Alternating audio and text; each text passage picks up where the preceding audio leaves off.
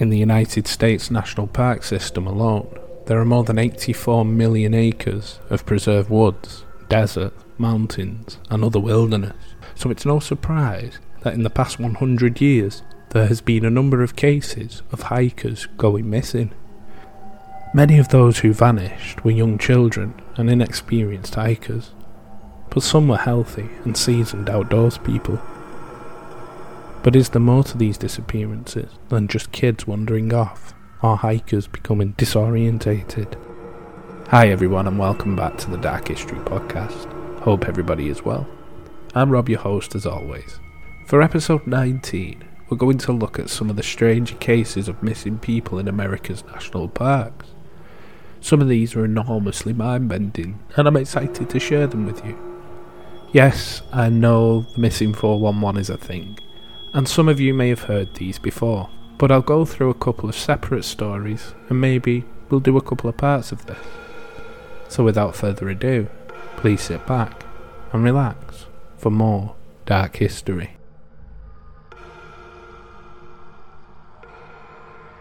On December the 1st, 1946, Paula Jane Weldon decided to take a break from studying and go on a hike on the long trail in Vermont's Glastonbury Mountains.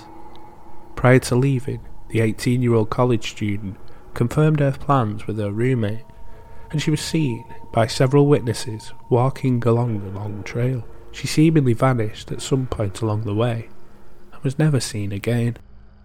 Born in 1928, Weldon was the eldest of 4 children. She and her family lived in Stamford, Connecticut. However, during the school year, she lived on campus at Bennington College. She was a typical young woman with an interest in botany and the arts. She specifically enjoyed oil and watercolour paintings, as well as sketching in charcoal and pencils. She also enjoyed playing the guitar and spending time outdoors camping and hiking. Weldon was a responsible student who worked in Bennington College's dining hall and dedicated much of her free time to her studies.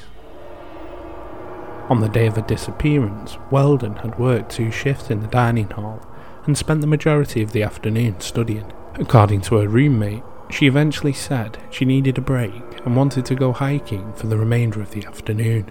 Paula Jane Weldon left her Dewey Hall dorm room at approximately 2 p.m. She was wearing a red parka, jeans, white sneakers and a wristwatch with a black band. But it was noted she was not dressed appropriately for the cold weather. She also left with little or no money. A witness said that they found Weldon hitchhiking near the Bennington campus and agreed to give her a ride at 2:45 p.m. The man said Weldon wanted a ride to Glastonbury Mountain, where she planned to hike the long trail. The man dropped Weldon off approximately 3 miles from Route 9, where she planned to enter the trail. It's believed that Weldon eventually made it to her destination, as several witnesses reported she was walking along the trail later that same day. One witness in particular spoke with Weldon at approximately 4 p.m. The teen stopped to ask the man about the total length of the trail before continuing along her way. The encounter was the last reported sighting of Weldon before she vanished. The sun set approximately 1 hour after the man spoke with Weldon. Within an hour, it began snowing, and the accumulation was reported to be around 3 inches. Weldon's roommate became concerned when she didn't return from her hike, but she was not reported missing until the following Monday. When she failed to attend the scheduled classes, the university called Paula Jane Weldon's parents to see if she had heard from her or if she had returned home. She was reported missing when her parents confirmed they didn't know anything of her whereabouts. All students at Bennington College were required to sign out if they planned to leave the campus and must return after 11 p.m. They were also required to check back in upon the return. However, there was no record of Weldon checking in or out on December the 1st, 1946. In addition to the Weldon's family and friends, the Connecticut and New York State Police Departments began searching the long trail and surrounding regions. Initially, authorities assumed Weldon simply got lost or injured along the trail and ultimately died of exposure. However, despite conducting an extensive search, no trace of Weldon was ever found on or around the trail. In the hours after her disappearance was publicly announced, a waitress in Fall River, Massachusetts, contacted authorities to report seeing a woman matching Weldon's description in her diner where she worked. The waitress described the young woman as appearing disturbed. However, there were few details available about the encounter or the young woman's specific state of mind. Another theory suggests Paula Weldon was depressed and may have either run away or committed suicide. According to some accounts, Weldon was considering changing her major from art to botany, but was struggling with this decision. She was feeling somewhat depressed in the days or weeks prior to the disappearance. However, they did not believe she was severely depressed. Weldon's parents disagreed with the theory that she may have run away or committed suicide. Instead, they suspected her boyfriend may have been involved. Weldon's father, in particular, did not approve of the relationship, but the only thing linking the boyfriend to Weldon's disappearance was a report from a psychic. Although authorities did not consider the boyfriend to be a likely suspect, her father was insistent that they continued following that lead. The dispute ultimately led to the breakdown in relationship between Weldon's father and the authorities investigating her disappearance. One of the more compelling persons of interest in Weldon's disappearance was a man named Fred Guidetti, who worked as a lumberjack and lived near the trail where Weldon vanished. In 1955, Guidetti went to authorities and confessed to having information about the teen's disappearance and knowing where her remains were buried. However, he later recanted the confession and claimed he was simply seeking attention. Guidetti also reportedly bragged to others that he attacked and killed Weldon. Whatever the case is, to this day, not a trace of Paula Jean Weldon has been found. On November the 18th, 1928, Glenn and Bessie Hyde said goodbye to brothers Ellsworth and Emery Kolb. They left the Kolb's house near the Grand Canyon's Bright Angel Trail and began walking down the path leading to the Colorado River. The Hynds had a boat tied up there, one in which they'd spent weeks floating down the rapids in the Green and Colorado rivers on an extended honeymoon trip they began the previous October. Emery Kolb's younger daughter appeared just before the Hynds, walking out of sight, and Bessie remarked on the smartly dressed little girl's outfit. "I wonder if I shall ever wear pretty shoes again," Bessie said aloud. Then the couple resumed their walk, boarded their boat, and shoved off into the Colorado River. And they were never seen again. On the 10th of April, 1928, Bessie and Glenn married. She was 23 years old, he was 30. Glenn had an unusual idea for a honeymoon. He and Bessie would build a scow and run the rapids from Green River, Utah, through the Colorado Rapids in the Grand Canyon and conclude their expedition in Needles, California. Today, you can drive between the two cities in 7 hours and 15 minutes. In 1928, it took a bit longer to travel on the Colorado River. In fact, nobody had ever done it. Glenn expected that he and Bessie would succeed and ride the publicity trail of other popular heroes like Amelia Earhart and Charles Lindbergh. Bessie would be the only woman ever to make the trip, and Glenn one of the very few men. With the help of experts, Glenn built a 20-foot scow he called Rain in the Face in 2 days. The couple set off down the canyons of the Green and Colorado rivers on October the 20th and expected to reach Needles, California by December 6th, about 3 weeks from the start of their journey. Initially, they made good time, travelling about 10 miles a day and crossed the Soap Creek Rapids in a record time. Soap Creek offered a preview of what was to come, with its turbulent water rushing around the rocks and boulders with sheer canyon walls looking on. After 26 days out, Glenn and Bessie arrived at the Bright Angel Trail, setting another record.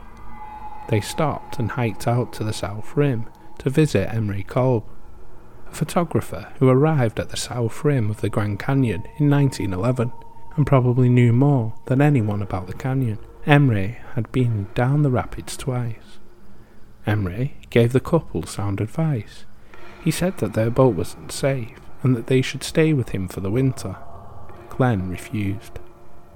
Emre offered them life jackets, and again Glenn refused. It's said that then Bessie was tired of the trip and the boat, which often needed to be repaired. Nevertheless, Glenn and Bessie departed for the next leg of their journey on November the 18th. On December the 6th, Glenn's father was waiting for his son to arrive in Needles, and Glenn and Bessie were late. Mr. Hides, worried, persuaded authorities to start a search. 2 Army observation planes took off from March Field in Riverside, California, and on December the 19th, the flyers spotted a boat that seemed to be adrift near River Mile 237, now also known as Honeymoon Rapids. A rescue party set out by land and located the SCO. It was upright with supplies strapped in place. Bessie's camera and journal were in the boat, but there was no sign the SCO had overturned or been battered by the rapids. There was no footprints. No remains were found downstream. So what happened? Did Glenn and Bessie drown? Had one of them been washed overboard and the other made a rescue attempt? Perhaps hypothermia set in while they were in the water and killed both sailors. After all, they had no life jackets. Or perhaps more nefarious events took place. Did Emre kill Glenn in an attempt to save Bessie for himself? After Emre died in 1976, skeletal remains were found on his property. There was a bullet hole in the skull, but the remains turned out to belong to a man who committed suicide in the park. So if Emre didn't kill them, did Glenn kill Bessie? It was unlikely at best. Maybe Bessie killed Glenn. Equally improbable, however, in 1971, a woman joined a whitewater rafting expedition. When the guide told her the story of Glenn and Bessie, she said she was Bessie and that she had killed Glenn. After she returned home, the woman denied ever telling the story. What is for certain is Glenn and Bessie Hyde have never been seen again. Perhaps ever weirder than any of these cases are those in which a person has vanished only to reappear later, unable to explain what's happened. An earlier case of this is that of 2-year-old Keith Parkin, who in 1952 was visiting Ritter, Oregon, to stay at his grandfather's rural and remote ranch. The area was surrounded by forest, but Keith was allowed to play out in the yard, and on this day that is where he was. His grandfather constantly checking up on him. At one point the grandfather looked outside expecting to see the boy playing, as he had just minutes before, but he was nowhere to be seen. Like in other cases we've looked at, a massive search was launched, made all the more urgent because there was a frigid bad weather set to hit that evening, which it was thought such a young boy wouldn't be able to survive. When nightfall came, little Keith Parkins had still not been found, and it was considered puzzling that he could have gotten so far so quickly without a trace. The search went on all night, and when morning came, they finally located the boy, alive, laying face down on a frozen pond, around 8 miles through rough wilderness from where he had gone missing. Bizarrely, he had taken his jacket off, despite the intense cold, and his clothes were ripped, although there was no sign of physical injury. It was a complete mystery as what had happened to his clothes, why the jacket had been removed, or even how he'd managed to survive at all. And even odder still was that, considering his young age and intimidating terrain, it was estimated it only took him 20 hours to cover that distance. How could this be? Was he abducted? And if so, why? A survival expert named Les Shroud deemed it impossible for a 2-year-old to have covered that distance in that time had passed, in that weather, in the dead of night, making it all the stranger still. It would help if Keith had been able to explain what had happened, but he was either unwilling or unable to elaborate. And his strange disappearance and reappearance remains an enigma. So there you go. Just a couple of stories in this part. If you enjoyed it, I'll do a few more. As a person who likes to research and read, these stories do fry my brain. These people are there 1 minute and gone the next, and it's the not knowing that makes my head hurt. Obviously, there is some sort of rational explanation for it. It can't always be aliens and the bogeyman, can it? As I put more stories out there like this, you will see that people generally do just disappear. But some are found in strange places, sometimes alive, sometimes dead. Sometimes they've eaten in the last 2 days and have just perished, but they've been missing for weeks, months, sometimes years. Anyway, if you like the episode, please drop us a 5-star review. If you think your friends and family may like it, share it with them. Links to TikTok, YouTube, Insta and the show email are below. If you've been listening for a while, why not subscribe? Please do that, and then you never miss an episode. So without that all the way, please join me for episode 20 and more Dark History.